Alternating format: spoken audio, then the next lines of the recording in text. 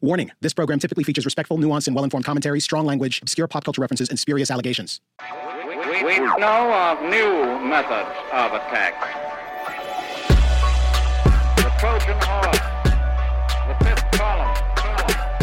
Greetings, and welcome back to another exciting installment of the Fifth Column Podcast. This is your almost weekly or mostly rhetorical assault. I guess there's a shame called mostly weekly. It's like Reason affiliated. It used to be. Yeah. It got croaked in the night. Well, good. Then this is your almost mostly weekly rhetorical assault on the news cycle, the people that make it, and occasionally ourselves. I am Camille Foster. I do all sorts of remarkable things at a place called Freethink. I'm a partner there. Partner at Freethink. Yeah. What kind of like hippie playground are you? Precisely right. Why don't you visit freethink.com, good people, and find out. This is episode 103, recorded on Wednesday evening, June 6, 2018. I think LeBron is playing tonight. I'm joined by my very good friends, collaborators, wonderful human beings, Matt Welch, editor-at-large of Reason Magazine, whose voice you've already heard, Michael C. Moynihan, national correspondent for HBO's Vice News Tonight. He also does various things for Vice on HBO. Two different programs, if you were not aware. Our gravelly-voiced comrade-in-arms, Anthony friggin' Fisher, senior editor at The Week.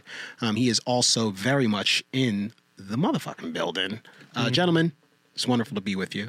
Hi. What, we're going to pretend like the pirate isn't with us? Well, that's just it. I was going to say we're not going to do a long banter because I want to introduce our very, very good friend, Mr. Josh Zepps. Formerly Zepps. He's here to the starboard. in the building, host of the We the People Live podcast. We the people. And the new program, The People bad. Versus. He is dually hosting things, which is kind of cool because he has twin children and he is also a wonderful human being. Josh, I'm glad you're here. Why do all of my shows have to have the word people in them? Is exactly what Matt Welch is now thinking. Yeah. Why do I have You're to like, people it's like the live? Howard Zinn of shows. I know. I know People's- you're a commie. It's just the verses that actually, like, what's the verses about? Well, each week we take one news story and then we look at one big ethical conundrum that is raised by that news story, and we get people in studios all around Australia and they kind of debate it. So it's like the people versus like public shaming, the people versus religion in schools, the people versus whatever it might be. The That's issue a great of idea. the week. That's pretty good. I It's want a to good show, and we You actually can just steal got that the because it's rating. Australia. No one knows it. Is that but in you can watch IBC? That's an Australia? IBC. I was just going to say, this program, bad. but this program is in fact available to You people can get it in on the States. podcast. Yeah, you can get. And if you either listen to the online. podcast, you get all of these great people with their Australian accents. So about Australian accents, I was in my neighborhood, and there was a, and I was walking on 2nd Street, which is in my neighborhood, and a pleasant-looking middle-aged couple walks up to me and is like, "How you going, mate?" That's terrible. It's not good. That's an English chimney sweep from the 1950s. Hello, Mr. Matt Welch. Is that Dick Van Dyke? Where's 2nd Street? I'm like, and we were like right on the intersection of like 2nd and Hoyt or Bond or something. I'm like, Did you point I at pointed. the I pointed. street sign and say, 2nd Street. Like, "Listen, you fucking Aussie, look up." and she was like, no, 2nd Street. Like, so, Yeah. I mean, the thing I just pointed at, the 2 and the N and the D, and then she slowed it down for me. She's like, no, sack it. Sack it. Was she sitting on the back of a kangaroo at this point? She was punching a dingo. My new theory about your people and your accent is that it's the rhetorical or the vocal equivalent of the maple leaf that the Canadians sew on their backpacks when they travel abroad. It's just because you're just as loud and drunk and stupid as Americans, maybe even more, at least drunk, that you create a fake kind of tone to distinguish yourself from Americans, or else so that you don't. It is. Widely considered to be the Boston accent of the world. It is. So It actually is. it's like, oh my God, I can't fucking believe it. Well, to people who haven't noticed, the Boston accent is the closest phonetically to the Australian accent of all the American accents. Yeah, because if you think about because Bostoners swallow their R's, right? So you would say park. Yeah. Exactly. Park. Is that a consequence of the shared genetic penchant for criminality? Yeah, and booze. Yeah. Yeah, we're the same, dude. I go down there at fucking Melbourne. It's great. It's the same. Have a party. Everyone's awesome. They're attractive people, though. I have to say that. I have to say that Australians are an attractive people. Yeah. I mean, just look at the generally, Hemsworths. Yeah, I mean, but then if he's this beautiful woman or chap, depending. I pointed over at Josh. Yeah, I don't know why. I don't know why. You can find it on the internet. And they start talking, and then you're like, oh, that's disappointing. Such a shame. Amazing, babe. And then what happened? Did you have a stroke? It's like, no, I'm from Perth. Did you ever see the dubbed version of the original Mad Max?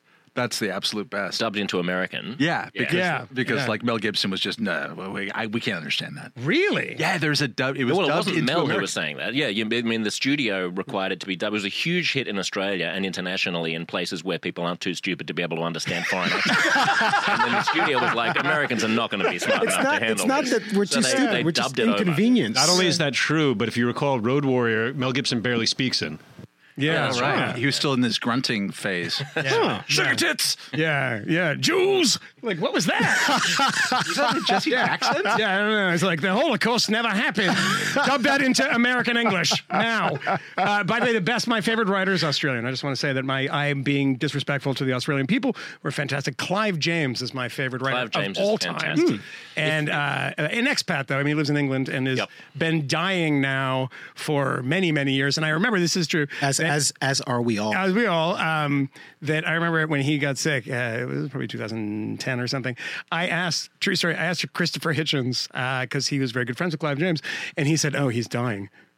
That was in 2010. Wow. And we all know how that story You beat him. Yeah. So yes, if anyone hasn't read some of Clive James's early art criticism, even though that sounds like the nerdiest thing that has ever been said in this studio, it's actually delightful and sparkling and funny and whimsical and amazing. Like what kind of? No, that's actually very all art. I mean, like just art cultural art theory. And the great thing about our listeners is that we get a lot of feedback on this. We tell them to read things, and they actually do. We tell them to send us booze, and they do. I tell them to give me Bitcoin, and mysteriously, I have some now. Is that right? Yeah, a little bit. I tell them to subscribe to We the People Live, a great podcast available. Just do that. Yeah, but the best thing you'll read Clive James ever wrote, he wrote a review of a Judith Krantz novel. She's the kind of trashy writer. She's one of these, what do you call it? Joan Collins, not Joan Collins. Jackie Collins, that kind of genre. And the title of it is A Blizzard of Tiny Kisses. And I think it was in the London Review of Books, but they gave him one of these books to review. And it is one of the funniest things I've ever read and brilliantly written. So Clive James, read him. He used to have a Saturday night show in the UK called Saturday Night Clive. Oh yeah, well he's also the man that introduced. I see what he did there. He introduced the world to weird Japanese game shows. Those were not really known until Clive James brought them to his show in the UK, and he used to play clips and make comments on weird Japanese game shows. Cultural amnesia. It's the guaranteed to make you smarter. It's one of the best books I've read in the past decade, and I mean that. Good. It's amazing. Cool. So, well, speaking of best things in the last decade, perhaps ever, it would be a shame if we didn't mention Kanye West's new album, which has been released for less than a week at this point. But is already just a remarkable accomplishment. It is one of the greatest things that mankind has ever done. Wow. It is not even his best album, and it has brought me great satisfaction and happiness. And I just want to say thank you, Jesus, at the front end. I listened to it today, by the way. Did you? What did you think? I really liked it, and I seven tracks. I like the second track. There was a lyric about Russell Simmons getting Me Too'd. Yes. It's really good. And by the way, kind of sympathetic to Russell Simmons, just for the record. It wasn't like, stop doing that shit, Russell. So all of his recent kind of political craziness, I'm using kind of air quotes for that, but just like controversy.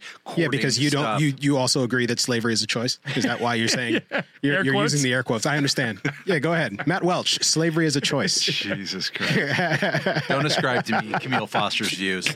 I never said that. No, but is that reflected in the art at all? a little bit. He mentions the controversy associated with him saying insane things and it getting him into trouble with his wife. And this is it's the weirdest thing about this album, and we don't have to talk about this at length, is 45, 50 minutes. You can tell that he just made the album. Yeah. You can tell that the mastering that's happening there isn't quite the same. Kanye like sings in a number of instances, not merely rapping and not auto-tune sing, but sing. And there's no retouching on it. There are unfinished songs. The lyrics become mumbling. Well, maybe we can leave it at that. We don't need to talk about all of my music happiness. But this album made me happy, and I wanted to mention good things before I mention something that is sure to make someone miserable today. Uh-oh. So maybe we get to the things. Do we get to the things? I don't know. There's a lot of crap. Can I just say that's that been like going I'm on. going to be pretty fucking grumpy in this thing? 'Cause Are you? My Juul just died. I don't have my charger. I'm sorry. pretty pissed off about that. Jeez. Think about cigarettes as you just that's can your get matches from somebody else. Yeah, but you I need can't a very smoke in this special room. charger. It's New York City. Should we get the Cat Timph hotline? the bat signal out and she falls out of a tree. Blood all over her face and Did makeup on her neck. cat fall out of a tree because she's a cat? Exactly. Yeah. The fireman goes up to get her out of the tree and ends up staying there. I a have little great bit. video on my phone, which I should probably just show everyone or as we speak. Of, I don't know. Moynihan's daughter just beating the shit out of Cat. Yeah. Just like with a pillow, with anger and intent and happiness, a glee. Sure. Yeah. A glee. Just My daughter is a beating thug. Don't provide any more context. the That's great. snot out of No. Cat Timph. None necessary. Well, let's get to the stuff for this week because there's a lot of stuff to unpack and plenty of things that are worth bypassing. We had an email thread earlier today about the stuff that we might talk about, and I mentioned that you're just overrun with all of this washing. Yeah, I'm glad. This is good. So I'll tell you what was in the very email. busy day. I get it. No, it's fine. And you know all of the things, so you don't Not a need to TJ read the Maxx stories emails. ahead I of don't time. get It's these fine. so many emails. What I mentioned in the email to everyone else, Moynihan, is Yeah. that there are all of these like interesting, gossipy Washington sub narratives, Sure. like these curious storylines that begin with Kim Kardashian goes to the White House, and then that story ends with victory, convinces Donald Trump to grant clemency to 63-year-old woman, great grandmother who had been serving a life prison sentence for non-violent drug offense. I do want to say shouts out to Jim Acosta, who was very angry that Kim Kardashian was visiting Donald Trump in the White House last week. Forget about the fact that Kim Kardashian is here at the White House today and what planet that is anything resembling normal, because it's not. She shouldn't be here talking about prison reform. It's very nice that she is here, but that's not a serious thing to have happened here at the White House. Jim Acosta was wrong. Jim Acosta was wrong. Just want to say that. Because what Jim she ought Acosta to be didn't there understand is because that, she's the one who can apparently yeah, I mean, if you want clemency, you got to get like a hot girl with a big ass to go and make your case. Like literally, that's the only reason. Yeah, right? so that worked. So that worked out well. So but Acosta's wrong. There are many curious, strange stories like that. Bill Clinton wrote some sort of novel in which he is actually it's a thriller. This novel. He is in fact cast in this thriller, and he didn't write it. He didn't write it. It was co-wrote it. Patterson, right? Yes, he co-wrote it with he was an advisor. This Patterson character. Yeah, he writes like number sounds of like huge 3 billion. novels. But the best thing is the name of it sounds like Troy McClure and The Simpsons. Like the president is missing is the name of the book. Yeah, it's not. But, yeah, it is. But I the president is think missing. Is the best detail not that he is a widower?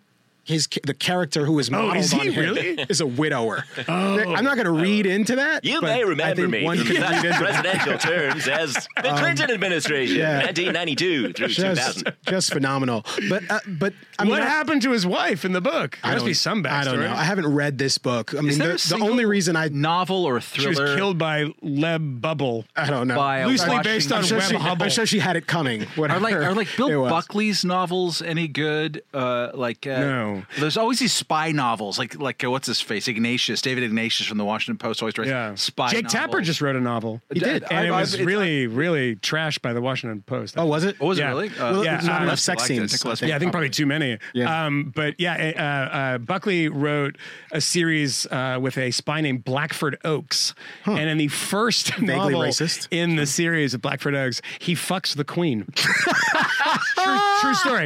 It's literally true.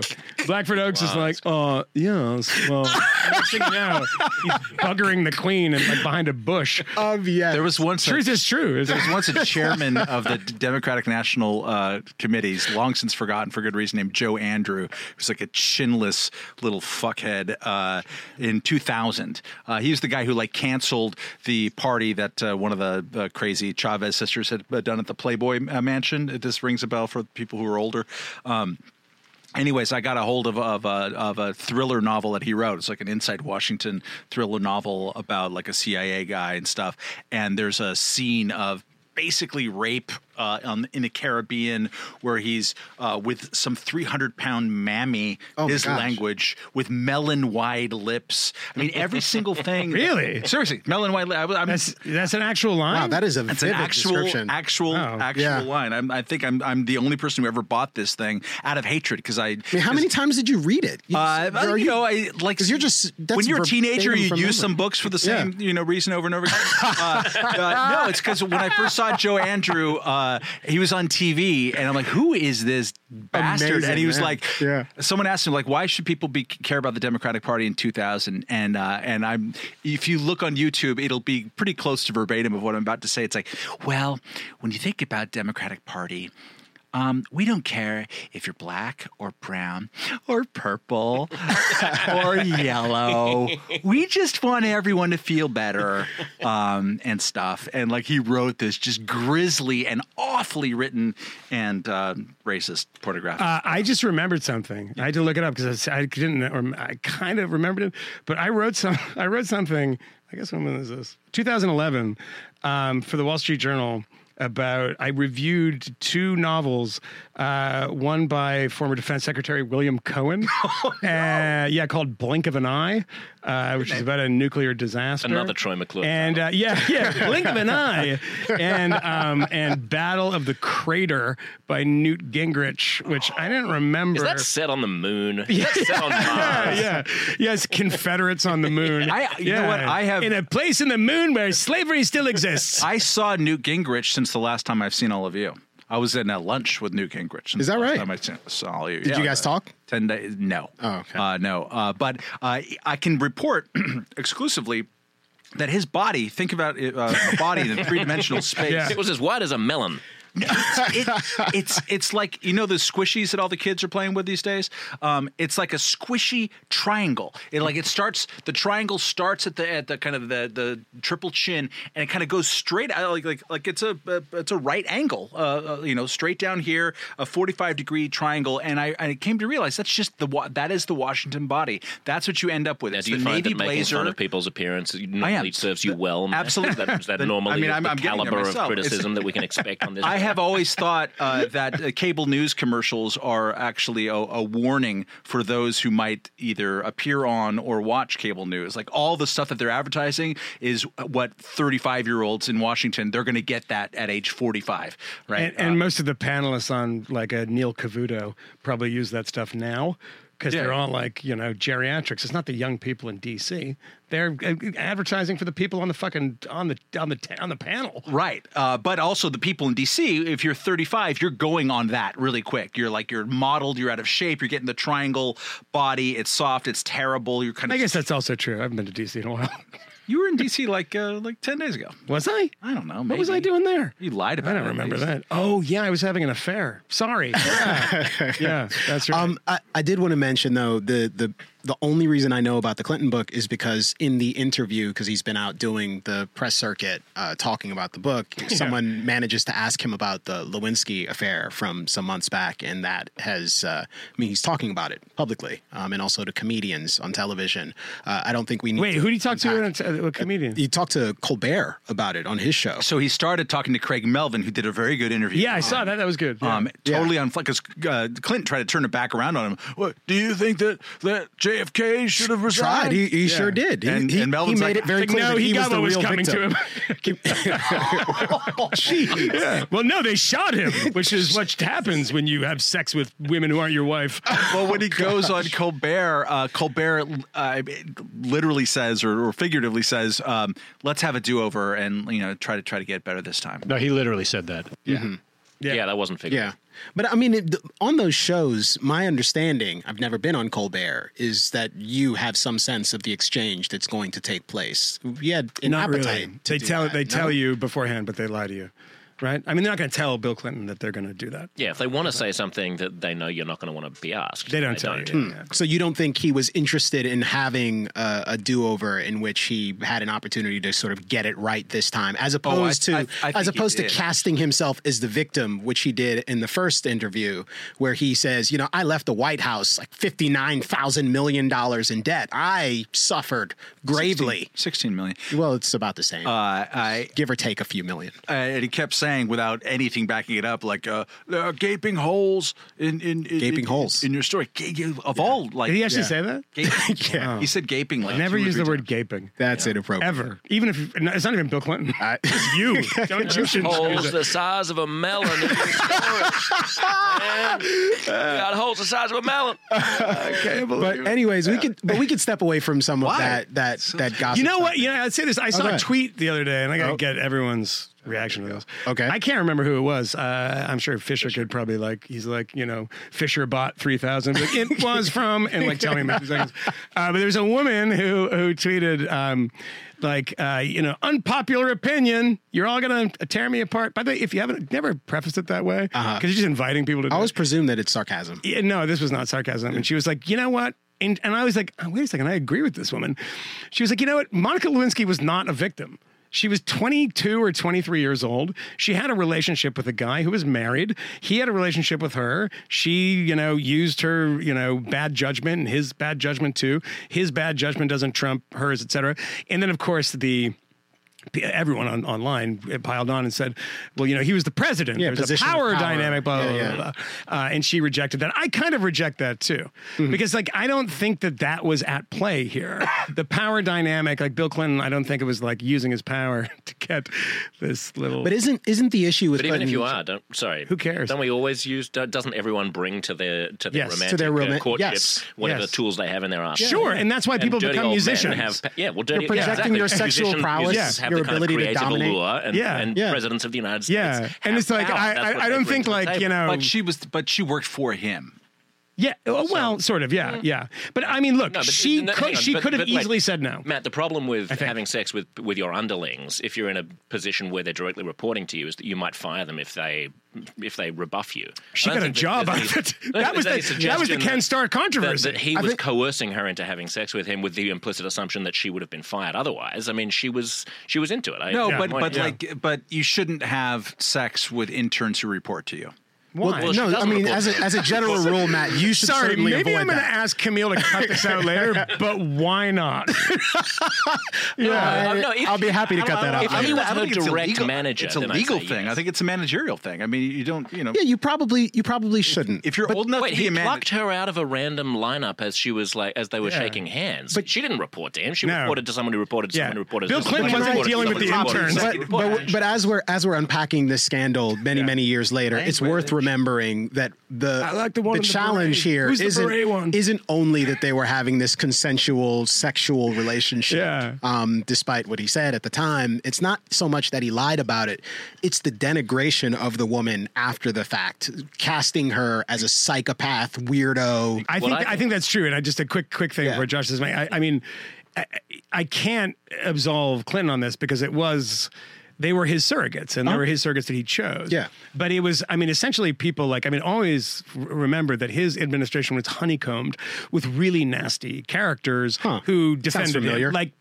Like Sid Blumenthal, who was called Sid Vicious by people in the administration, who was the one that was going out and blackening her name, which is why Hitchens and Blumenthal had a falling out, because he was bad-mouthing Lewinsky as a slut in some lunch at one time, and he talked about it later.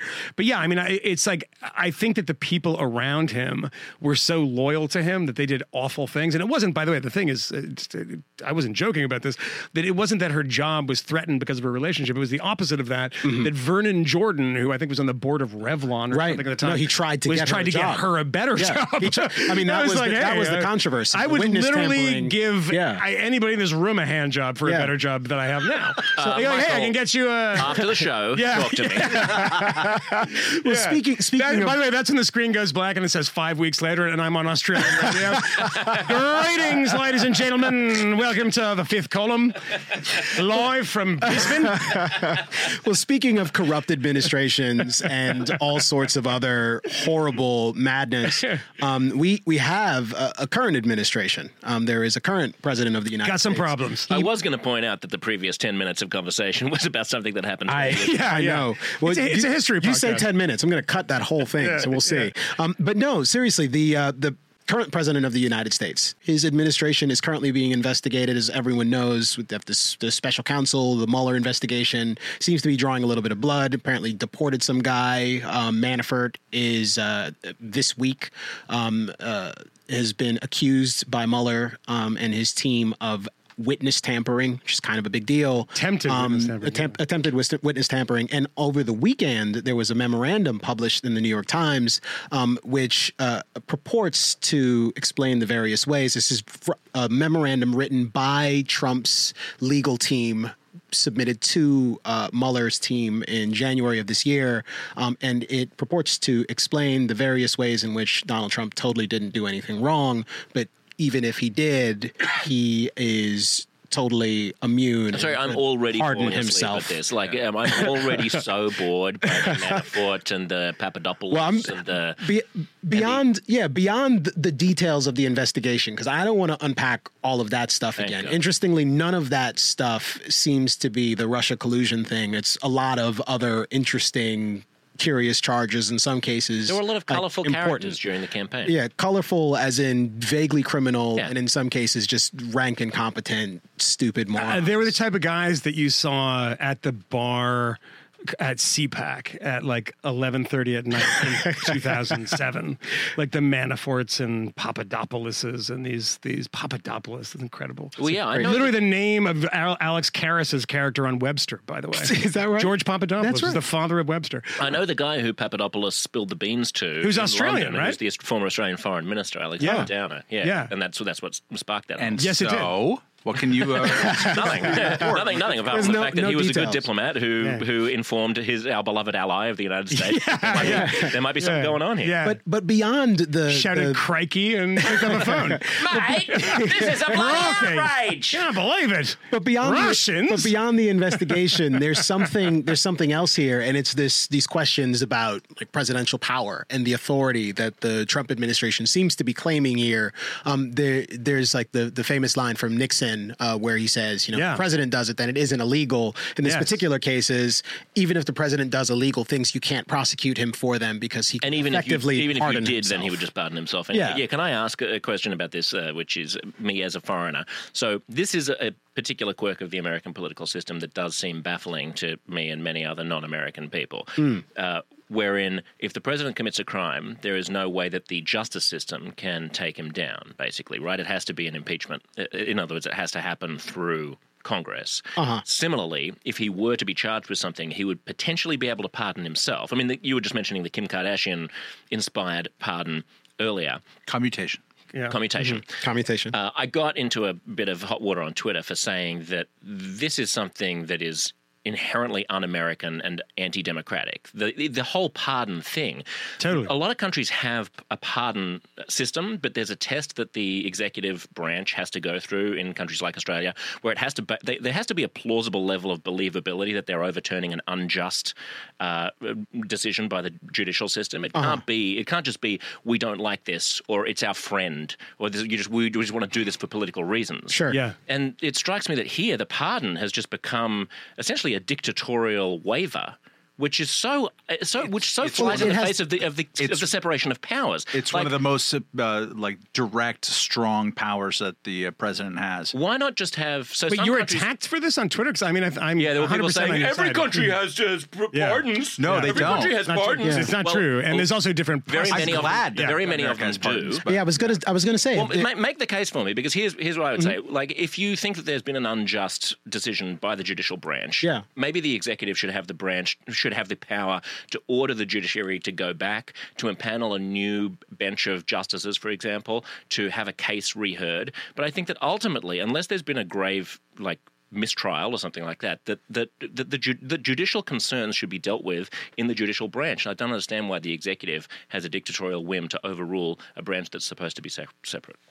My case for it is situational on one hand, and also the constitutional dodge. It was there from the beginning, and generally stuff that was there from the beginning, with the exception of some 3/5 problems. Problems. Which actually was a compromise minor for a lot of inconvenience for some yeah, people. Yeah. It was a choice. But it was mostly a choice.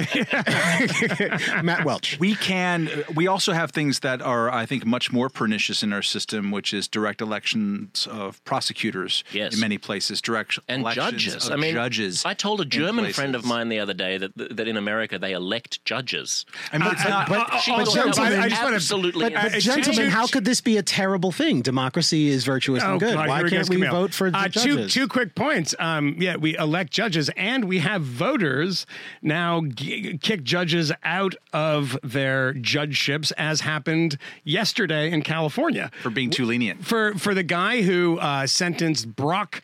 What the hell's this guy? Brock Turner. Brock. Yeah. I mean, by the way, what Brock a Turner fucking Dyers. villain name from an '80s movie. It was like, "Hey, I'm Brock Turner. How you doing? Do you want to come over to the What a sig out?" self-entitled douchebag rapist name. Yeah, exactly. It's like, what would you name a rapist? I'd be like, I don't know, Brock Turner. The judge was recalled by the people of California yesterday. Yeah. Right? I mean, that is pretty stunning. If like they didn't like and him. they will grow to regret it. The thing is, especially in our system, which is way too carceral compared to any other country in the world by any measure. How is it not, Camille? No, I mean we have a higher percentage of people behind bars than any other country in the world, and it's not even close. We just have more criminals, Matt. Yeah, I don't do believe have a lot of violent crime. So this is a way to have redress in a system in which too much democracy is touching too much parts of the criminal justice system. Yes, it leads to every single president has abused the pardon power. Mark Rich. Absolutely. I'm not saying this is a partisan thing. I'm Roger saying Clinton also? Did he get it? Did he get one too? I think he got one. I just remember Mark Rich. Yes, Mark Rich was the biggest Yeah. one. But yeah, every single president has abused this for the most part. At the same time, Obama, belatedly, but definitely at the end of his presidency, commuted mostly, not pardoned. A lot. Like 2,000. And it was he did a great job on that. I wish he would have started earlier. Huge props to him. But it for was that. a way to correct. And these are mostly people, and they did kind of go through a process. There is a board, a parole board that makes advisory board that gives a recommendation to the president, did including that give a recommendation on the Kim Kardashian invitation? They did actually. Alice Mae Johnson, I'm getting her name wrong, official, correct me, but she had been recommended to Obama, and he had decided not to do it for some reason. So she. And what if he pardons himself? Does that go through the board? Doesn't need to. That's just been floated as a dog licking itself because it can kind of exercise from the Trump legal team, and we can expect a lot of things like that. I don't necessarily think that's going to be tried out or tested in a court of law. I mean, it's a memo. It's a memo and a tweet. The president said, as has been stated by numerous legal scholars, I have the absolute right to pardon myself, pardon in all caps. Well, it's true, at least three, the ones who signed this document. But why would I do that when I have done nothing wrong? That's why Rudy Giuliani, his chief defense lawyer, said while talking about this, say, for instance, that the president shot James Comey. Like, of all hypotheticals, that's the one we're going with? I mean, that was as good a Rudy Giuliani as Michael Moynihan's Australian accent. Thank you. Thank you. It is worth mentioning, though, on the Yankees on the memo that it's almost certainly the case that the Trump administration or the Trump's legal team is primarily, unless of course it turns out that there was in fact Russian collusion that the Trump administration was engaged in, which I'm skeptical of, but I don't know. The things that they might be most concerned about are the possibility of Donald Trump getting in trouble for perjury. Like actually lying to the special counsel in some way, or this potential charge of obstruction of justice, i.e., I hope you can see your way through to letting this thing go, Mr. Comey, with Mike Flynn involved. I don't know. Just to interrupt you, I don't think that those are the things that they're most worried about necessarily. I think those are the things that they accurately see as the most susceptible to public opinion. Obstruction of justice is that's where we're sort of tail chasing here. Sure. It's the way that you reacted to this investigation that we had about something that was deeper and more problematic. Yeah. So it's like lying to the FBI, perjury, or other thing. Those types of those aren't the underlying crimes. Those are your reaction to crimes. And so since this is most likely to take place outside of the realm of the legal system for our own structural reasons, and also just because the impeachment process happens in Congress, and that is susceptible to public opinion. So you want to start shaping and massaging public opinion. So you hit at the weak points there, the perceived potential weak points in which you could peel off those who are skeptical but not really sure where they stand on this stuff. So I think that is part of why they hit that so strong and continue to publicly, because it's actually the weakest part of the Mueller case, to the extent that we know about the Mueller case, which I think we don't. I think that's a really good point. If all it is, or if all it ends up being is an obstruction of justice or a perjury charge, then there is a huge opportunity for the Trump administration to just say this is a technicality. They've gone searching, they've gone hunting for collusion, they've talked about foreign powers, they've talked about corrupting our election process, and now it's like Capone getting done on taxes. It's a ridiculous technicality. In the same way that I think people look back at the Clinton impeachment and go, well, he lied under oath. Sure, we all fucking lied. It was about a blowjob. And as Alan Dershowitz, remember, who was now defending President Trump all the time on Fox News, did the same thing for President Clinton back in the day, and wrote a book about it called Sexual McCarthyism. And it was not, I mean, remember that none of this stuff had brought Ken Starr from, the Rose Law Firm records all the way down to jizzy dresses. Can I say that on the radio? Yes, you can. On this podcast, have you heard that? He's a DJ from Norway, Jizzy Dresses. Jizzy Dresses. Yeah, he's really good. I don't understand him because he only speaks Norwegian. Although I think it's important to point out that the Whitewater case produced Jizzy Dresses in Whitewater. Of course. It wasn't a witch hunt that didn't have witches. Yeah, I mean, there was Jim, what's his name? Jim, bigger than M. Jethro. No, it's been a long time. I mean, we just can't help going back to the 90s on this show. Love it. We love the 90s. Mena Airport. Jim and Susan McDougal. Jim McDougal, Webb Humble, who had just a real face for radio. Do you remember Webb Humble with that big droopy lip? Don't start with Roger Stone's conspiracy. And Roger Stone's conspiracy that Webb Humble is the father of Chelsea Clinton. According to Roger Stone, who is an unimpeachable source, who also told me that Hillary Clinton killed John F. Kennedy Jr. Totally serious. No, I'm not kidding. I'm not. I mean, it's not serious because it's. Was it like by remote controls from 1983? Who knows? But it was like. It was like, he was like, I studied the weather. There was no bad weather flying into Martha's Vineyard of a guy who'd flown like 3 times and didn't know how to read instruments. His name was Kennedy, so he'd been drunk since age 3. Yeah, and by the way, when you're Kennedy and your dad was shot in the head and your uncle was shot in the head and everyone's getting shot in the head, you're like, it's really, really bad weather. I think I'm going to fly to the vineyard. How many hours you been in the sky? I don't know, 7? Maybe we should go. Do you want to go? And his wife's like, yeah, let's go. And I started like Jeff Green from Curb Your Enthusiasm. Like, yeah, let's do it. Let's go to the vineyard. They go to the vineyard, they crash, and Roger Stone's like, you know what, Hillary Clinton. I'm like, Occam's razor is that just a shitty pilot, and he's a Kennedy. Bad things happen to them. Good God. Roger, love you, man. Do you not have enough money to hire a pilot? I know. You're Kennedy. Go to Teterboro and get a fucking jet. I go to Teterboro. Exactly. Who's around here? He's like, are you John? Like, yeah, I'll take you. Let's go. Get in the back. Sometimes it's fun to fly your own plane. Into the ocean. Yeah. Well, that's less fun. Well, maybe we move along. Josh, you'd mentioned in our email thread earlier that you are very enthusiastic about U.S. hegemony, and the Trump-Kim summit appears to be on again. This may, in fact, have some implications for the global regime of leadership. And damn, this alcohol is actually just hitting me. It's corn liquor. Wow. Did you shut it? In this statement, in the midst of making this statement, my arm started to tingle. I'm like looking at my hand. Oh, wow. Seizing up. You're actually having a heart attack. I might be. Yeah. I'll be dead by the end of the podcast. But no, By the way, it's made in Waco. Trump, it's true. It's made in Waco, Texas, where they make all the best food. Yeah, it went into your esophagus and then just started shooting, and a tank drove through your pancreas. Yeah. Well, let me try this again before I die. June 12th. On a Singaporean island that used to be a home for pirates, Donald Trump and Mr. Kim of North Korea will be having a meeting, maybe. This is a meeting that had been canceled at some point in the past because it's just going to be a crazy on and again, off again situation. It is a meeting that appears to be on at early on in this process. The reason it seemed to go away was because there seemed to be questions about what our goals were for this meeting, that we might want total and complete denuclearization of the North Korean regime. Now the administration is casting this as a getting to know you meeting. We're just going to get together and kind of talk things over.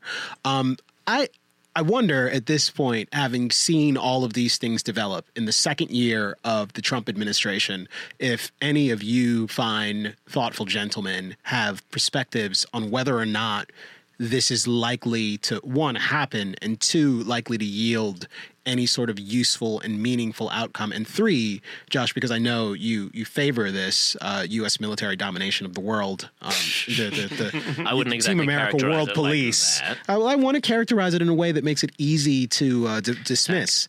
I kid. I'm a little drunk, but I want to just get your perspective. Well, on this thing. A few thoughts. One is, of all of the aspects of the Trump administration about which I am least confident is whether or not he's going to be calamitous on foreign policy. So there are two components that I think are important here. One is, could he just be crazy like a fox? Like, is it possible that that what decades of careful kind of Hillary Clintonian style diplomacy have yielded is nothing but heartbreak and frustration with regimes like North Korea? Is it possible that a circuit breaker like Trump's, which throws them onto the back foot and throws confetti in the air and then throws down a smoke bomb and then runs out of the room and then comes up behind them and tugs their hair and like gives them a wedgie? Like, is that actually like maybe even could that be good? And if it were, if it conceivably led to a denuclearization of the peninsula, then that would be the greatest foreign policy coup in a generation. But parallel to that is my greatest concern, which is less hypothetical and more certain, which is that we have carefully and delicately built an institutional kind of structure of global geopolitics, which the US presides over since the Second World War, which has been really, really important for countries like my own, and for Western Europe and for Canada and, you know, a whole bunch of other countries, New Zealand and whatever, South Africa, that wherein disputes can be resolved with the knowledge that the United States is ultimately there to provide a force that will back up its democratic friends. And the Chinese, for example, have always known, we've all known that this is going to come to an end. You know, America is not going to be the global power forever. It's obvious that other countries are going to be rivals and that eventually China will probably take that role, and that's fine. Let's just manage that sort of American global decline slowly. But even the Chinese themselves right now, and I have a bit of insight into that because Australia is often the interlocutor with China for delicate matters that the US doesn't want to address because we're in their neck of the woods. Also, you can see China from your house. We can. Yeah. And the Chinese are actually baffled and confused and left flat-footed by how quickly the decline of America is happening globally in terms of pulling out of international agreements like the Paris Climate Accord, in terms of just this sense that America is no longer dependable, that its word isn't dependable, that the Iran nuclear deal has gone away, that, in the future, how many countries are really going to believe that the United States' word is good? And so the Chinese are like, oh, fuck, I wanted to be the leader of the world, but I didn't want to be the leader of the world next Tuesday. I wanted this to happen. Which we're thinking about the future, and so that's my take on this North Korean thing. If we can do something here, then sure, why not try to do something differently? I don't give a lot of credence to people who say, this is not how diplomacy is done. We're supposed to work behind the scenes for a year and a half, figuring out exactly what the leaders are going to talk about. You shouldn't just do it via Twitter. Well, where's that fucking gotten us? Like, maybe throw caution to the wind and try something. But on the other hand, don't throw caution to the wind and try something in ways that dismantle something that was really, really hard to build, which is a security guarantee that ensures global stability and which a lot of America's allies, who are important to America still, like my home country of Australia, depend on. endeth the rant. I think that was a very well stated thing, especially the part about the confetti and the pulling the wig. Yeah, because I want to see that. I want to see that. I want to see the smoke bomb. I want to see a smashing of a melon. Oh yeah. Like Gallagher diplomacy. Yeah, like Gallagher diplomacy. Too many mentions of melons. Richard Haas wrote a book about that Gallagher diplomacy. No, I mean I think that's essentially right. I mean it's terrifying to see that what the administration doesn't seem to understand, which is pretty obvious to anyone with half a brain, is the kind of interconnected nature of all these debates, and to see how they have been blowing up the trade debate with China and really annoying the hell out of the Chinese. And if you look at the long list, I mean, I honestly thought the steel and aluminum tariffs were a shot across the bow. With the Chinese, right? Mm-hmm. With the Chinese, I thought these were going to go away, right? I mean, Peter Navarro is the man who's pushing this stuff mostly. He's the mercantilist, he's the protectionist. And then you have other people within the administration, including Larry Kudlow, who came in, who's, an old school supply sider / free trader, thought he was going to be the voice of reason. There was a lot of reporting that on the trade mission to China with Lighthizer and Navarro versus everybody else, that there was a lot of argument. There were people like screaming at each other and walking out of meetings, basically. This is the Americans, not the Chinese and the Americans arguing with each other. So I thought that the free traders would actually win that one. Not only did they not win, they actually lost this week with our allies. We had a special a sort of escape clause for the Canadians, Mexicans, and European Union when it came to all sorts of tariffs, I mean, particularly on steel and aluminum, and they let those expire. I mean, baffled everybody. I mean, completely shocking. And when we think what Donald Trump said from the very beginning of the negotiations with North Koreans, the only people, which is kind of an overstatement, but it's true enough in a sense, the only people who can actually have a conversation of any consequence with Pyongyang are our friends in China. We must, do nice things for China to get them on our side, to make them turn the screws on the North Koreans. And in the past 3 months, we have done nothing but kick sand in the eyes of the Chinese, who are now looking for other places to buy soybeans because they buy 50% of their soybeans that are imported from the United States. They did. They did. And now they're going to be going to Brazil and various places that aren't the United States. And so the Chinese are baffled by what the American government is doing here. They're like, wait a second, didn't you just say you need us so badly for North Korea? We're going to squeeze a whole bunch of concessions out of you. That was the idea in Beijing, was to get a bunch of concessions out of the United States. And then they blink and, oh, by the way, these are completely bifurcated conversations, this separate issue, and we're going to really wage war on you in the Peter Navarro way, who literally made a movie, a documentary. What was it called? And it was like something about how China's like eating our babies or something. Chinaman no good. Yeah, it was like, Mino round eye or something. It was like, wow. Oh my God. No, I didn't do the accent. I was going to do the accent, but I stopped. Mino like round eye. I believe it's Josh, I believe it's called Death by China. Death by China. My gosh. Yeah, Death by China. It's another Troy McClure movie. Death by China. Yeah, I can't believe you. I saw you in Death by China with Steven Seagal and Kari Wurer. I don't know. Somebody's going to get that reference in the email. The China stuff was supposed to be that was supposed to be the master negotiation, by the way. And right? our trade policies with everybody else was supposed to like put the pressure on China. And so what we immediately did to put the pressure on China is to walk out of the Trans-Pacific Partnership. Yeah. Which was a trade group. Australia is right in the middle of it. Japan, elsewhere. China was not in it. That was kind of the point. Yeah, The whole point was the punishment. They are going to write the rules of the future, so let's write the rules right now to try to stave off that day. Yep. So that didn't work. And then, in order to punish China for gaming trade, which they absolutely do in their own way, or they crafty. Like inscrutable way.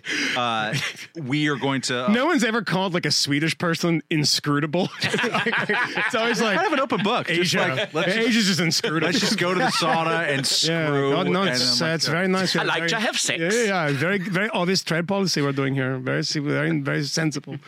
Yes. But like, let's impose 25% steel and aluminum tariffs on Canada and Mexico and the European Union, because that's really going to stick 25% to China. and 10%. 25%. Yeah. But that's going to stick it to China. Like, no, it's not. No. That doesn't make any sense. There's going to be a G7 meeting that's going to already be finished by the time this thing comes out. But it's happening very soon. And everybody involved, every single leader in the G7 is really has like called up and chewed out Donald Trump this week. You know, Trudeau. Fun fact about all this. Do you know which Western country, there's only one, has an exemption from these tariffs? No. Yours? Yep. Yeah. Wow. You know who the number one purchaser of Australian steel is? China. Yeah. So if it was really about punishing China, why is there an exemption for Australia? There are two countries, Australia and Argentina. I was not including Argentina in the sphere of civilized nations. But, so you guys have Nazis too? That's weird.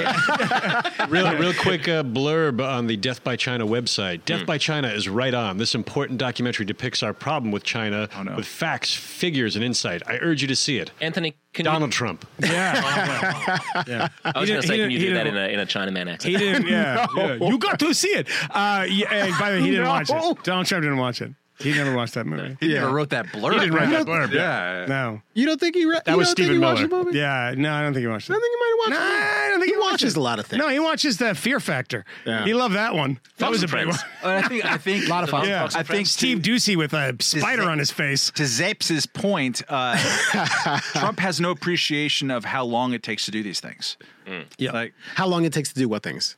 Put trade deals together. Sure. Negotiate stuff. Like it's very quick to destroy them. I mean, when his discussions with Emmanuel Macron, he's reportedly expressed some regret that he's unable to come back in and like negotiate a way back into the Paris Agreement. And I don't really care too much about the Paris Agreement. Care more about the TPP. Care more about the Iran nuclear deal. Well, exactly. I mean, it might have been a shit deal, but it took a long time. It's to so get complicated. It's super complicated. But I wonder, there are engineers putting together this incredible Rube Goldberg machine, and then you come along and go, it's not doing the job, we'll do it better, and you smash it up. But can I pose a question here? Yeah. And I don't know that I don't have a firm answer on this. My general disposition is to be skeptical of things, and since you all agree, I'm inherently skeptical. Mm-hmm.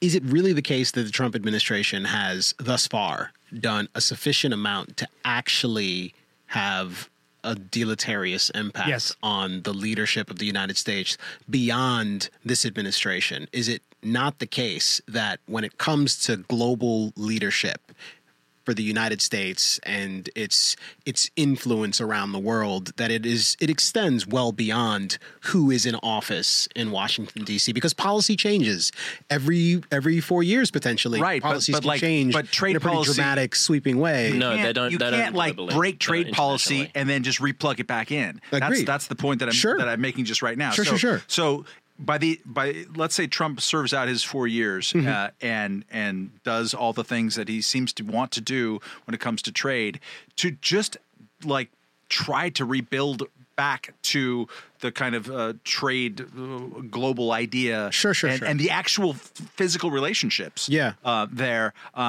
you can't do that. You can't do that in 6 months. You can't do that in 18 months. It's going to take a long time. Also, I mean, part of it, I suppose, is also like the institutions. It's the State Department, which doesn't like hire additional people, and they're not having conversations, and there aren't. I'm actually less concerned about the like sort of the vaporware or like the ephemera. That's a better word of saying of leadership.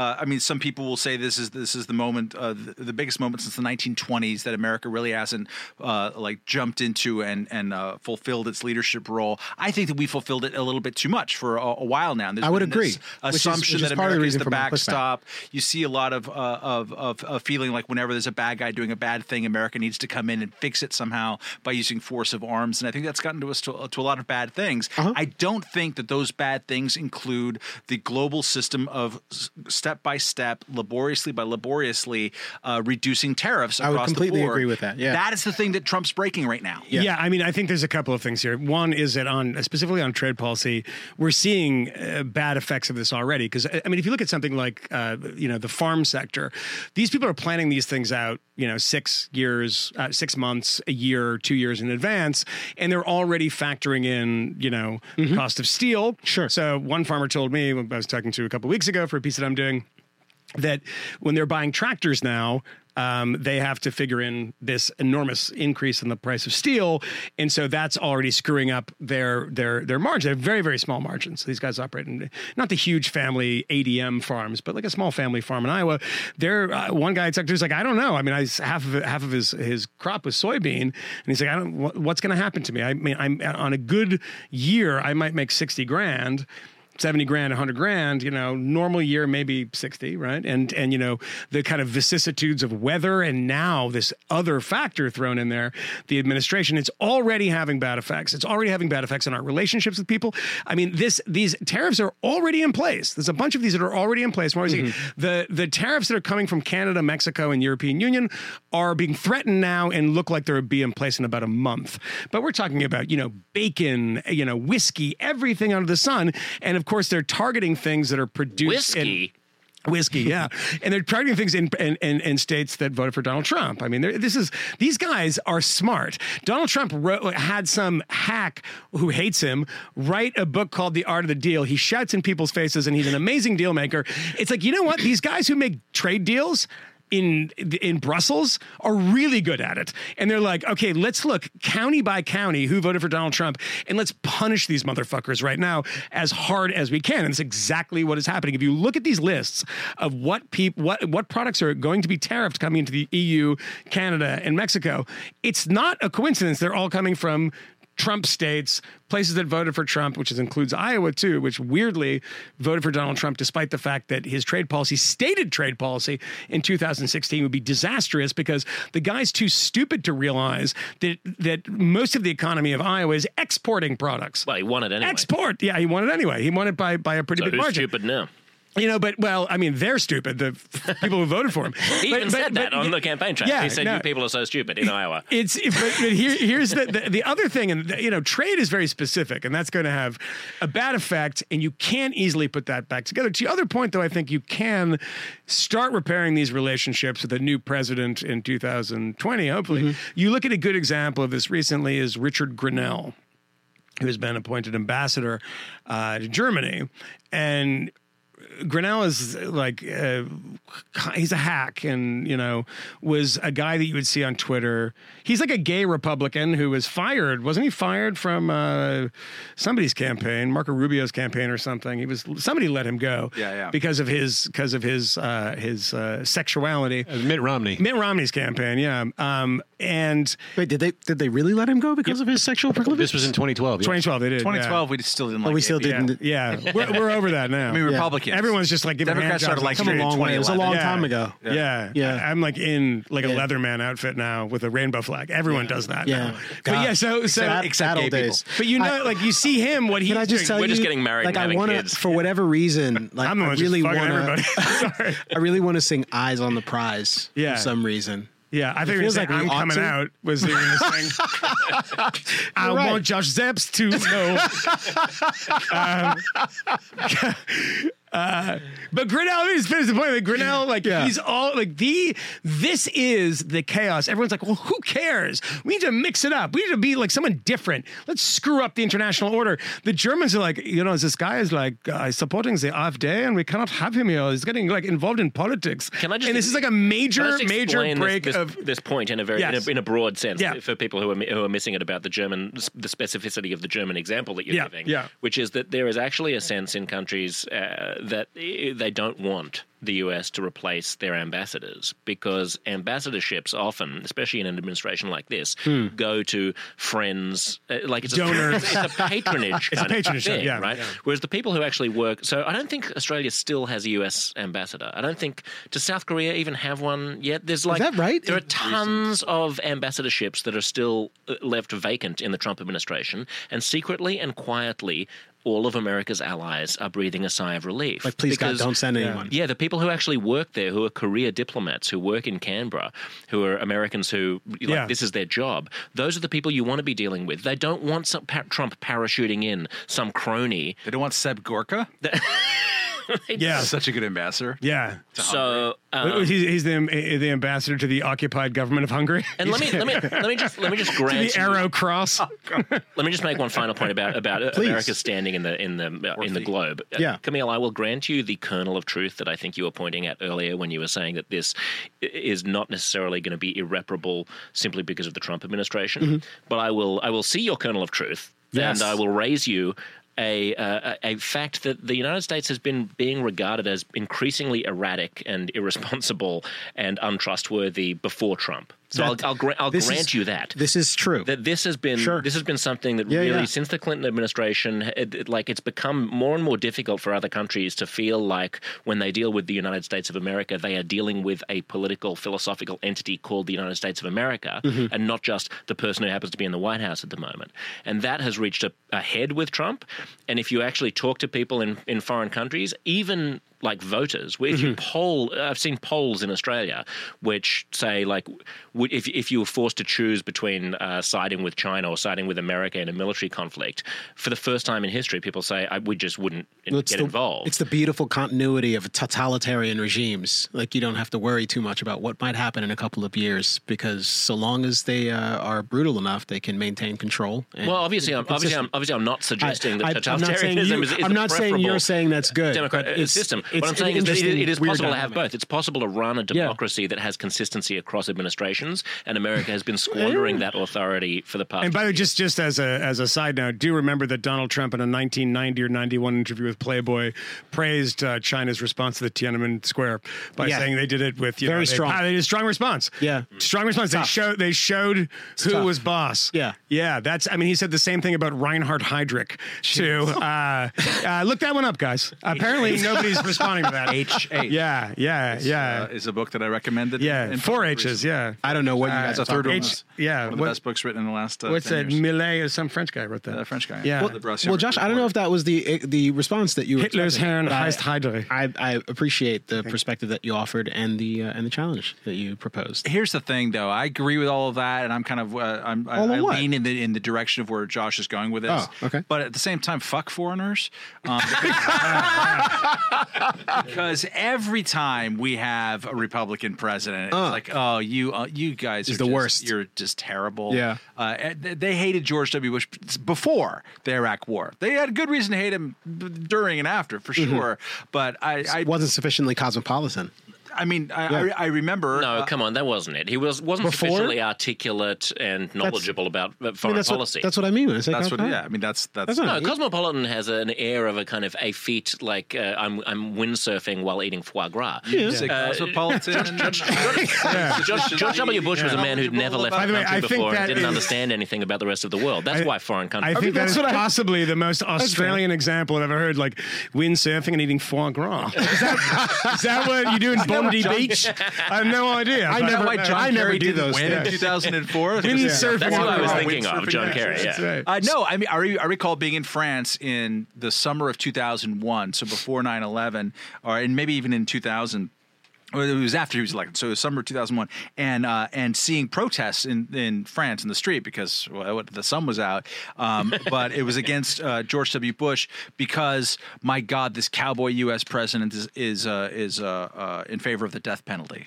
And it's like, do you know the guy? Oh, that's not that. That might have been on a placard when they were marching. But is it too much to ask that the Club of Democratic Nations all be led by people who are aware of the Club of Democratic Nations and the importance of global democracy and have traveled a little bit and feel friendly towards the countries that they ought to feel friendly towards, and have an understanding of the history, and a former CIA director and the brother. You think because he's George H.W. Bush's son, he had any understanding of what his father did? I think he had some nodding familiarity with the world. He was a baseball dude. Of course he was. He was never a total bothered to go abroad. Wise ass. That all this kind of stuff, and he was inexperienced. I grant you all of that kind of stuff, but to characterize him as a pure rube when he has been a 2-term governor of Texas, a very successful one who had a very internationalist and anti-xenophobic bent. Yeah, I mean, he liked Rube Mexicans just because he wore cowboy boots, and he would call Grecians and Slovakians. He called Spain a republic when he was in Spain. He offended everybody.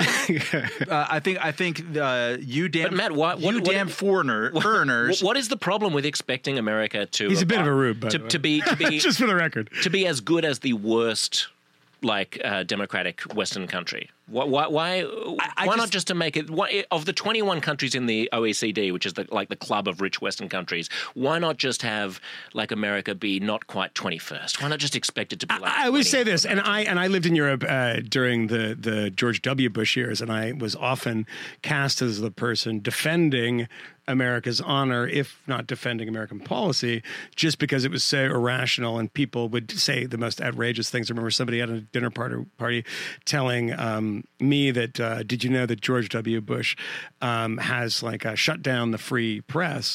And I was like, what are you talking about? He was like, this thing called the Patriot Act. And I'm like, I don't think that's what it is, but very nice talking to you. Past the kippered herring. But I was in Sweden, by the way. I wasn't in... We like sex and kippered herring. It could have been Israel, too. Yeah. Nah, it's fine. Pass the herring. But, it is, if you had a doctor... If I was having some sort of even minor surgery that came into the office and came into the room to consult with you about it and spoke to you in the way that George Bush spoke at most press conferences, you would be worried. Yeah, and exhibited as much knowledge of your body as he did of the body politic. Of I'd be like, I don't know about this. Don't get me wrong, because I always want a smarter guy. I always get cast in this room, Matt, as the anti-American, which I hate, because I'm always the pro-American outside in of Australia, America, right? I love this basically country. an immigrant here. You like America more than the rest of us do. Exactly. Probably. Look, fundamentally, I would say this. I love you it. Cannot have it. I'm taking a knee.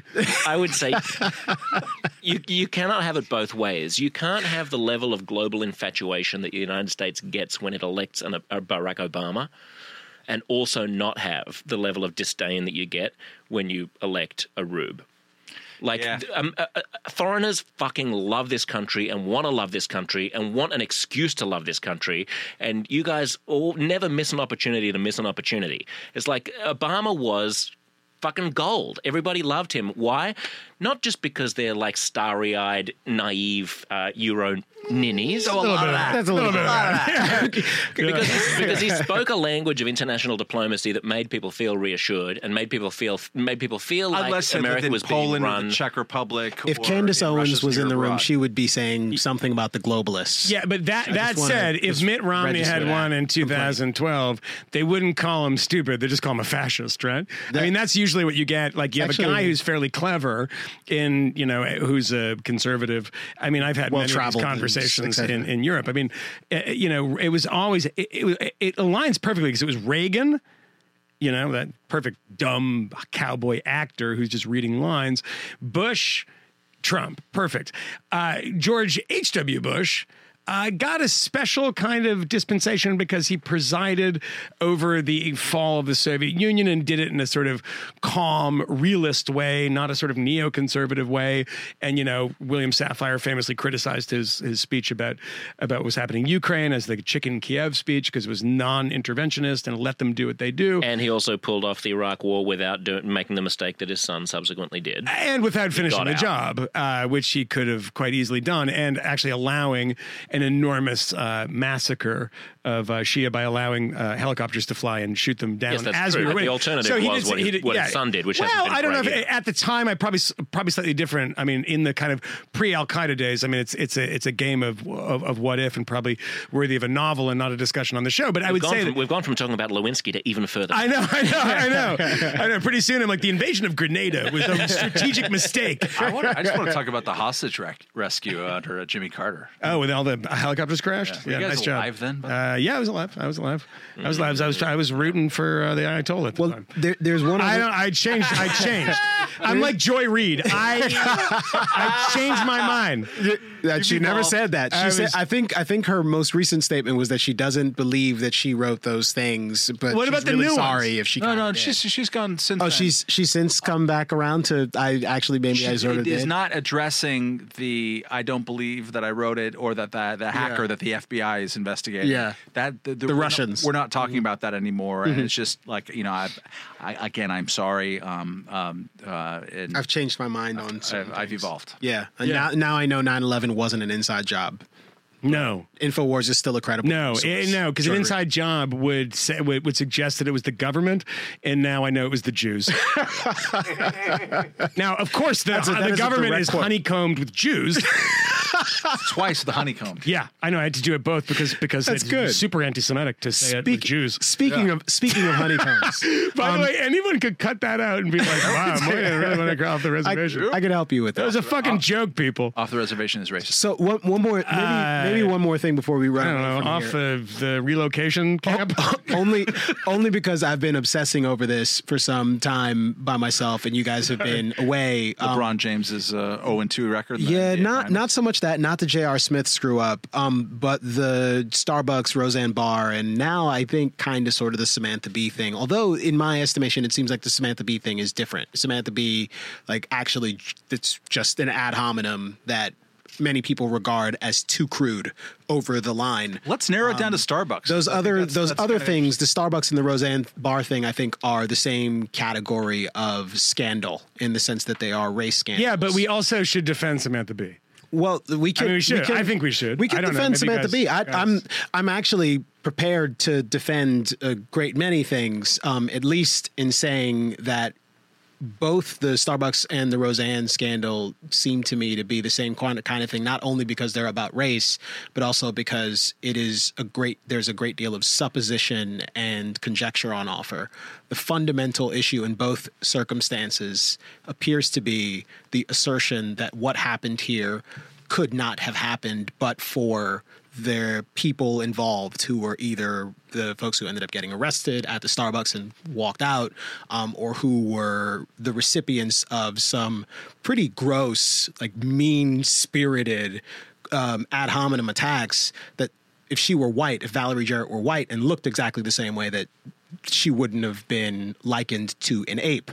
The challenge here in both cases is that in America, we love to participate in, or we're very enthusiastic about participating in these trials of people, these crucible-like trials. And by crucible, I'm referring to Salem at this point, where we take people who've done bad things. We insist that we know exactly what you meant. You don't have to explain. You're a friggin' racist, and you were all along, and you could have only meant that one way, whatever you might say in your own defense.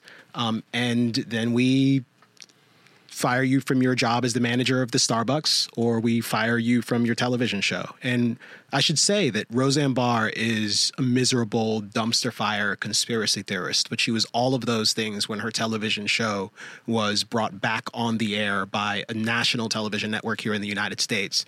It seems to me that throwing her off the air because she made a really nasty joke on Twitter, a joke that the analog of this joke has been made by various other people about plenty of people, including Donald Trump, who's been likened to some sort of primate. But that's not George an analog. W. Bush, that's been it's not an analog. There is no analog primate in calling Donald Trump an orangutan and calling a black person. Well, this is exactly it. And look-alike. I'll tell you why I think it's an analog. I will acknowledge that it's not an analog. The reason it's not an analog, however, is because of the labyrinth of social justice that we have in the United States, which is the complicated framework of things that you cannot say and things that you cannot do and observations you're not allowed to make unless you meet certain requirements. And what ends up happening is after the fact, we end up saying to people, either you should have known better or you could have only meant it one way.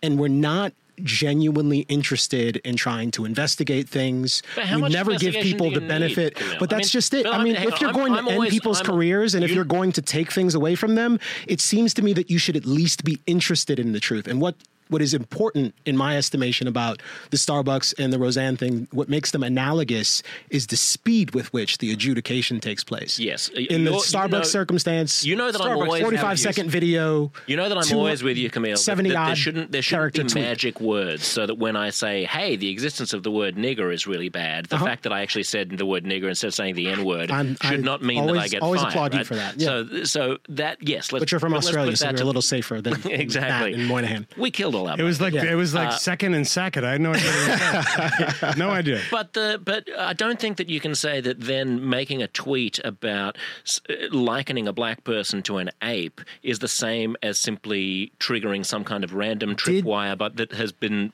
verboten because of social justice. The question is, did she do that because did she do it because she was black? Did she intend to? Let me also clarify. I don't think she should have been fired. Yeah. I think that there should be a certain level of tolerance for precisely the reason that you just said, which is that she's been a batshit crazy person when they hired her. So they can't pretend to be surprised. And by the way, just a quick interjection. But I don't think that those two things are analogous, just because I think that we don't know what went on in the Starbucks. We don't know whether it was racially motivated, but we do know that likening black people to apes is likely to be racially motivated. Well, we at least know that there's some sort of historical context in which that happens. I think the fundamental point I'm making here is that it is possible to intend to offend someone without intending to offend them in the maximum possible way. To use a nasty insult to say someone looks like a character from the Planet of the Apes who isn't the ape in the Planet of the Apes isn't black, and not mean it in a racist way. It is entirely possible. Well, she also said the Muslim Brotherhood thing. And Jared was born in Iran, so it's like on both levels. Right. It's obviously calculated as a racialized. I'm gonna give her the benefit of the doubt and say she's a racist. I'm gonna flip that on it. Listen. By the way, I almost made a joke about this on Twitter that I had no idea that this thing had actually existed because Roseanne blocked me 5 years ago. Like, literally did. I can't. Back when she was. Is that in your Twitter bio? Are you one of those people blocked by Roseanne Barr? Yeah, exactly. Blocked by Tom Arnold and Roseanne Barr. I'm the only person alive, except for both Tom Arnold and Roseanne Barr. It was back in the day. She was like a lefty back in the day when she was running for Green Party candidate. My friend and my producer made a film about her called Roseanne. About her run for the presidency. It's a good movie. I interviewed her about that movie on HuffPost Live for half an hour, and she was very, very, very left wing and very left wing, super kooky and batty. Like, I think that she's clever enough to know exactly what she's doing. If she doesn't know that likening somebody to an ape who is black in a tweet is something that one should hesitate before you press that send button, there's something going on. And look, the thing about Roseanne is that the only thing that one should cut her some slack on and try to figure out like how much this weighs when you're talking about the punishment and when you're adjudicating these things is that the woman I think it softens it when you say, oh, she's crazy. No, I don't think we should say that at all. She's mentally ill. I mean, this is rather clear. I mean this very seriously, but by people who know her. Pizzagate conspiracy. She's a Pizzagate conspiracy theorist. She's a 9/11 truther. There's everything under the sun. Chemtrails. And then people are pulling out. Just like Prince, who's also a musical genius. But then people are pulling out these photos that she took 15 years ago for, I think it was Hebe magazine, the Jewish magazine, where she's dressed up as a Nazi, dressed up as Hitler, taking burnt cookies out of an oven. And they're like, see, this is the problem. It's like, no, that's actually not the problem. And that was her, for a Jewish magazine, she herself is Jewish, saying like in the way that Joan Rivers would talk about the jokes that she did about Anne Frank. I mean, that's the point. But everyone's hyperventilating about this was annoying. That said, this ABC, was it ABC that they can do whatever the hell they want. I've never seen that show. I could care less if they fire her or not, or keep the show going with Melissa Gilbert or whatever it might be. I don't care. Yeah. It's boring. She's boring. The story is boring. People who are like bipolar, shockingly might say things that when they believe in chemtrails.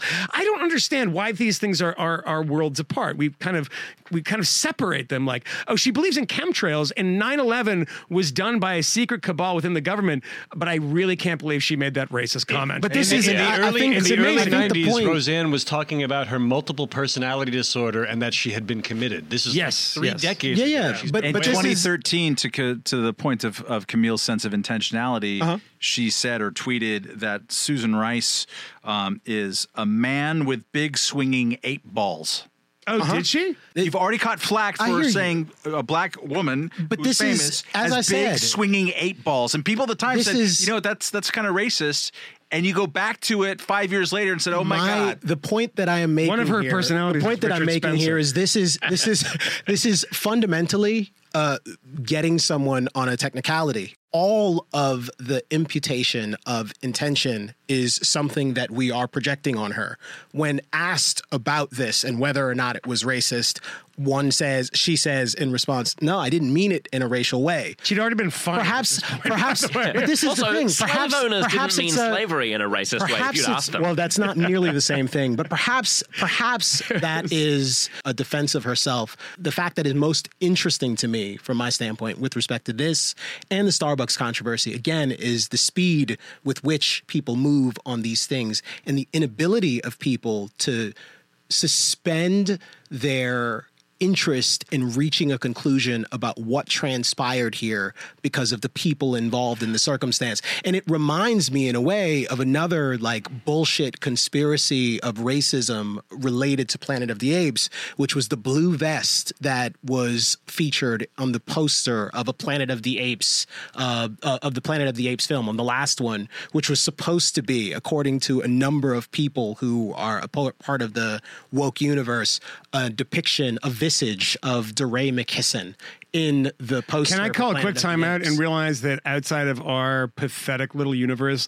nobody has any fucking idea who he is? Thank goodness, because I don't either. That's actually not true. A conspiracy theory about a blue vest on a movie poster is different than saying big swinging ape ball. But this is but one can make how much time one can make a reference to big swinging ape balls, and if I said it to you, it would be clear. It would be clear that it's people use. Precisely not. That's the whole thing. It's not a racist phrase that people use in reference to black people. It's just some sort of bizarre caricature that someone who, yes, it certainly has been, but it is not. It certainly is, but it is not exclusively that. And one has to acknowledge that, Matt, racism is in fact on some level a matter he has of the huge intention. Swinging horse dick. It could be. Why did you bring could ape have said into that, it? Yeah. but this is trivial. But also, the determination about the why is one where we're making a decision about what she intended to mean by it. Okay, and well, I would suggest to you that we should just acknowledge that it's subjective. That's all I'm asking. Let me call a timeout here. But before you call timeout,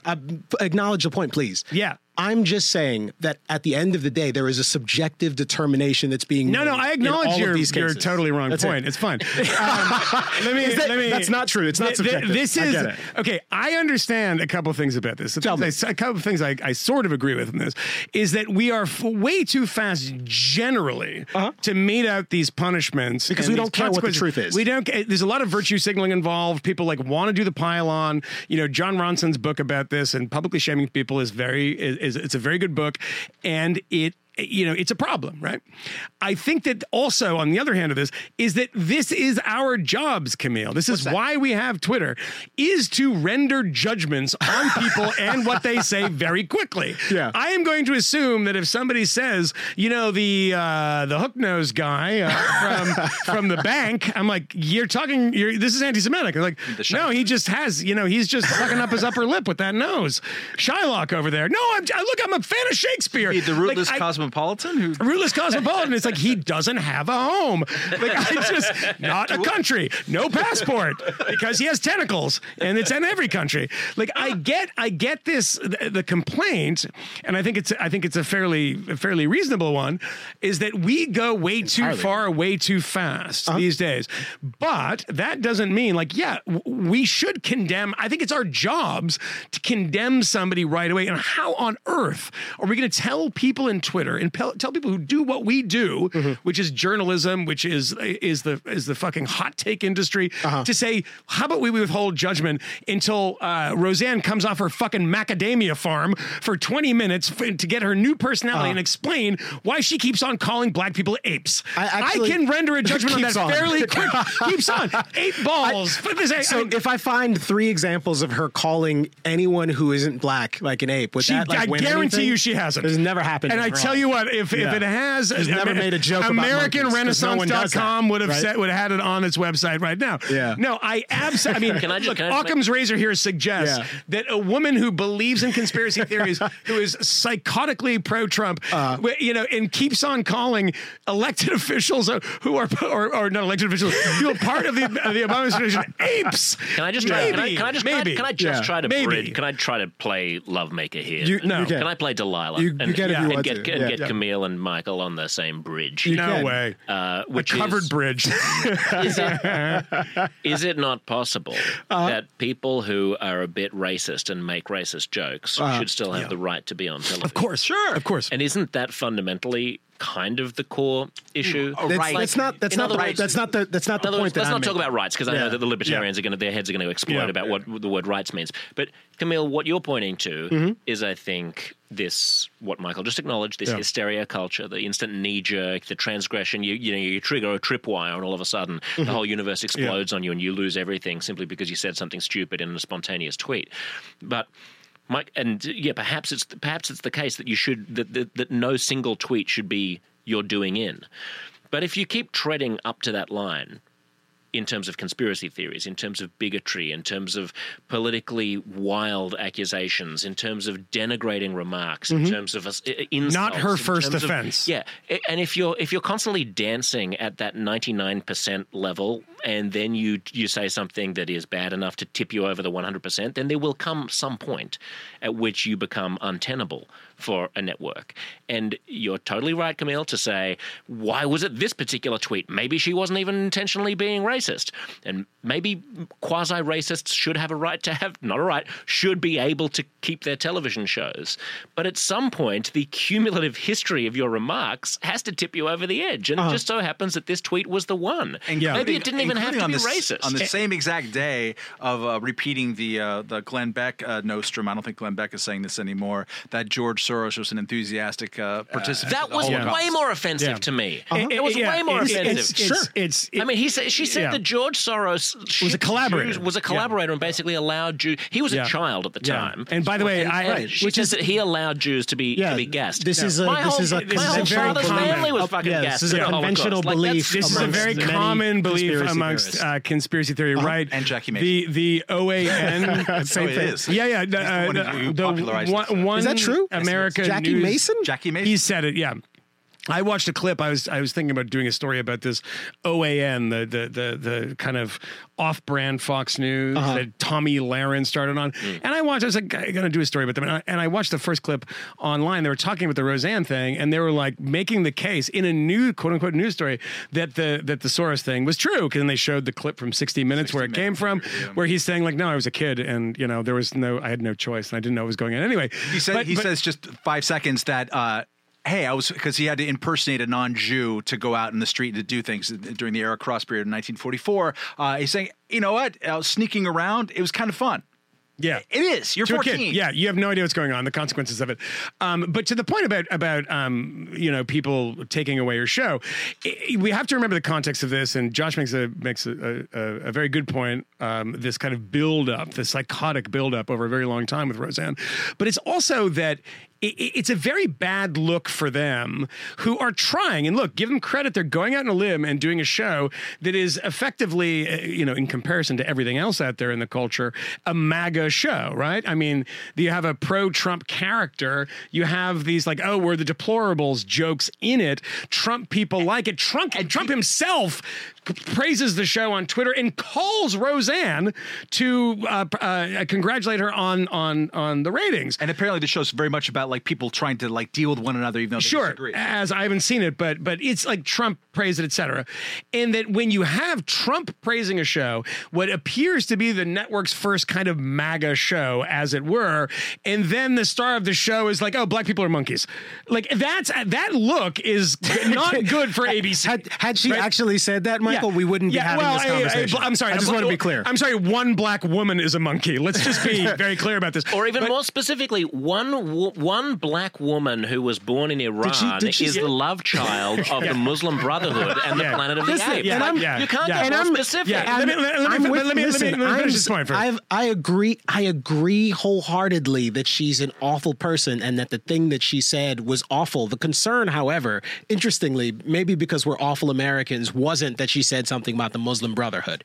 No one has mentioned that shit. Anyone who saw Roseanne get fired was pleased to see her get fired because of the monkey reference, which it gives credence to my claim that she knows what she was talking about. You're saying we have no idea whether she intended it racially. I'm saying she intended it obviously religiously, ethnically, and racially. She intended to insult her appearance. Whether or not she actually intended to invoke the history of racism. The Muslim Brotherhood is actually Sunni and Iranians are Shia. She intended to insult. She said Muslim Brotherhood and something had a baby. She's combining two things. So I'm saying in the part where she was referring to monkey, she intended to insult her appearance. In either case, whether or not she also meant this in the context of black folk is a different question, and plenty of people have used primate as an insult when talking about people they think are boorish. It is something that is routinely done with Trump, and it's something that's been routinely done with W in the past. And I think the fact that people use that in that context is something that's worth acknowledging. That's the only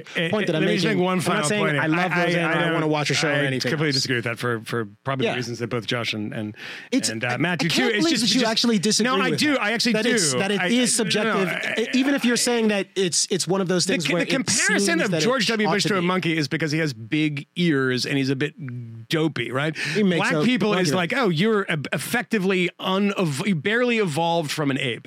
That's the connection would make. Have you seen Valerie Jarrett's face? Do you think she's beautiful? I have not seen. Might she look like she's wearing some sort of a mask? I'm not going to get into this, and you should cut it out because that is the important question. You're going to lose business on this one. but here I will say on the broader point that you're making, which I find more interesting, getting into the cobwebbed psychotic brain of Roseanne Barr is not particularly interesting to me. But what I have a contest that I've been going on. I think people that are listening to this can actually, if they've made it through this, can tell me who they think will be next. I have a contest which is, when you are a famous person who have done interesting things, made great films, made great television, made great records, and you die, they will go, and they being the hot take artists that are usually 25 years old, don't know anything about your work, will go sifting through your garbage to find one errant comment from the 1960s or 70s. Sure. And then you will, the piece will come out, yes, he was a genius, but don't forget X. Yeah. And David Bowie, for instance, he was a child rapist. He was a pedophile. He had a 14, 15-year-old girlfriend, which, by the way, is not necessarily true. I mean, it's all sourced to this woman herself who has credibility problems, which I was about to write about, and then I left my job. I was going to write about, in defense of David Bowie, is that this woman's in timeline... defense of child love? Well, this woman's timeline's all over the place, but we didn't care if this were true or not, because it was like, I had a threesome with him and David and Angie Bowie when I was 15, and then he's like, and it was just me and him when I was 15, and like the stories were all over the place. Didn't matter. David Bowie, fantastic career, but you had to turn the knife. And the next thing I thought was like, Jimmy Page, who did actually have a 14-year-old girlfriend, and we know that, and was that photographed, he'll be next when he dies. And then I was like, oh God, the really bad one is Eric Clapton. Eric Clapton famously got incredibly drunk in 79 or 80 or something like this in London at a show, and gave a speech, drunken on pills, which he's apologized for 75,000 times, about how immigrants should get the fuck out of England. And he was supporting the National Front, literally supporting the National Front, the precursor to Nick Griffin's National Front, and was basically booed off the stage. Or think about Elvis Costello, who very, very drunkenly, in 1976 or 77, he was at a hotel bar with, it was with Hennessy or something. No, and it was with, he was talking to, was it Crosby, Stills and Nash? Somebody else was in the bar, and he was very, very drunk. And by the way, Elvis Costello, known as a very progressive guy these days, referred to Ray Charles as a blind nigger, and stopped the conversation, and he was falling over and drunk, and a big fight broke out.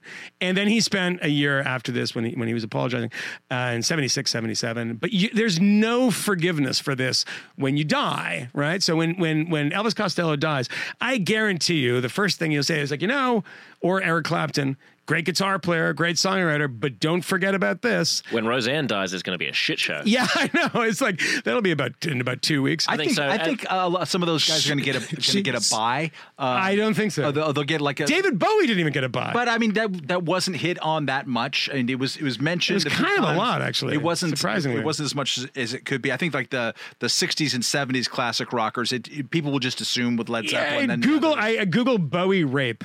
Bowie, like David Bowie, this like kind, gentle person. Recreationally. 30,000 results for David Bowie's. I think what's going to happen is that people who didn't really even do any of that are going to get dragged. And the person I'm thinking of right now, I just don't like the dragging. Is Blondie. When Debbie Harry dies, for cultural appropriation, people are going to be like, you know what? The first #1 rap song in America, was Rapture. Huh. Yeah, that's problematic. But it did actually have Blondie. It had the consent. What year was that? 1980. 1980. And it did have the consent of Fab Five Freddy, who's mentioned in the song. Oh, in the video. Did he co-sign on that? He's in the video and he's mentioned in the song. Huh. I think what we're saying is that, as Australians put it, you all got to take a chill pill. Yeah, I think that's right, because I mean the point being is that. I don't like the fact that I don't like this Joy Reid business. I don't like the fact of going through people's garbage and trying to find things that Although the Joy Reid problem is that she's been lying. She's been lying about it, and she made a big mistake, and she should have just said, "You know what? I own it. I had stupid views at one point in the past. We all have had. Now I'm friends with Josh Zepps, and I think he's awesome. I want to see those archives. Yeah, there's no archive like that. Yeah. Do you remember the Zepps thing? When he said, I'd never heard of this, that he's a Cambodian Holocaust denier. I guess because it's close to Australia or something. But he was like, he has this thing. It's like Pol Pot owned a sandwich shop, and he's like, he can account for his movements for like 10 years. So weird. He really is on. He really buried that though.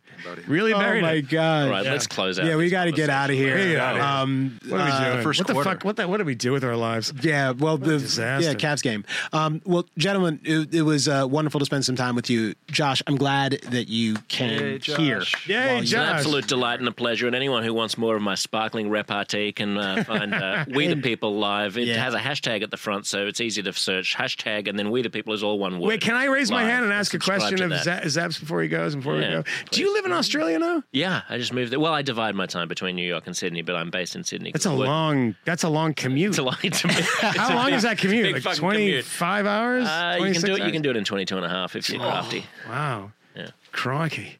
Got to get other people. Sorry, just had to do that. Yeah. Crikey. Like, One last one. Yeah. No. All right. Absolutely not. And the other show, the other show is the People That's versus, so which you weird. can also find on podcasts. Oh, that's the ABC one. That's the ABC. Yeah, that's and if the you're in Australian Australia, of broadcast, course, yeah. then it's easy to find. The other me. ABC. Is that on ABC Weekly? Yeah. So you're like a big star in Australia. I would say huge.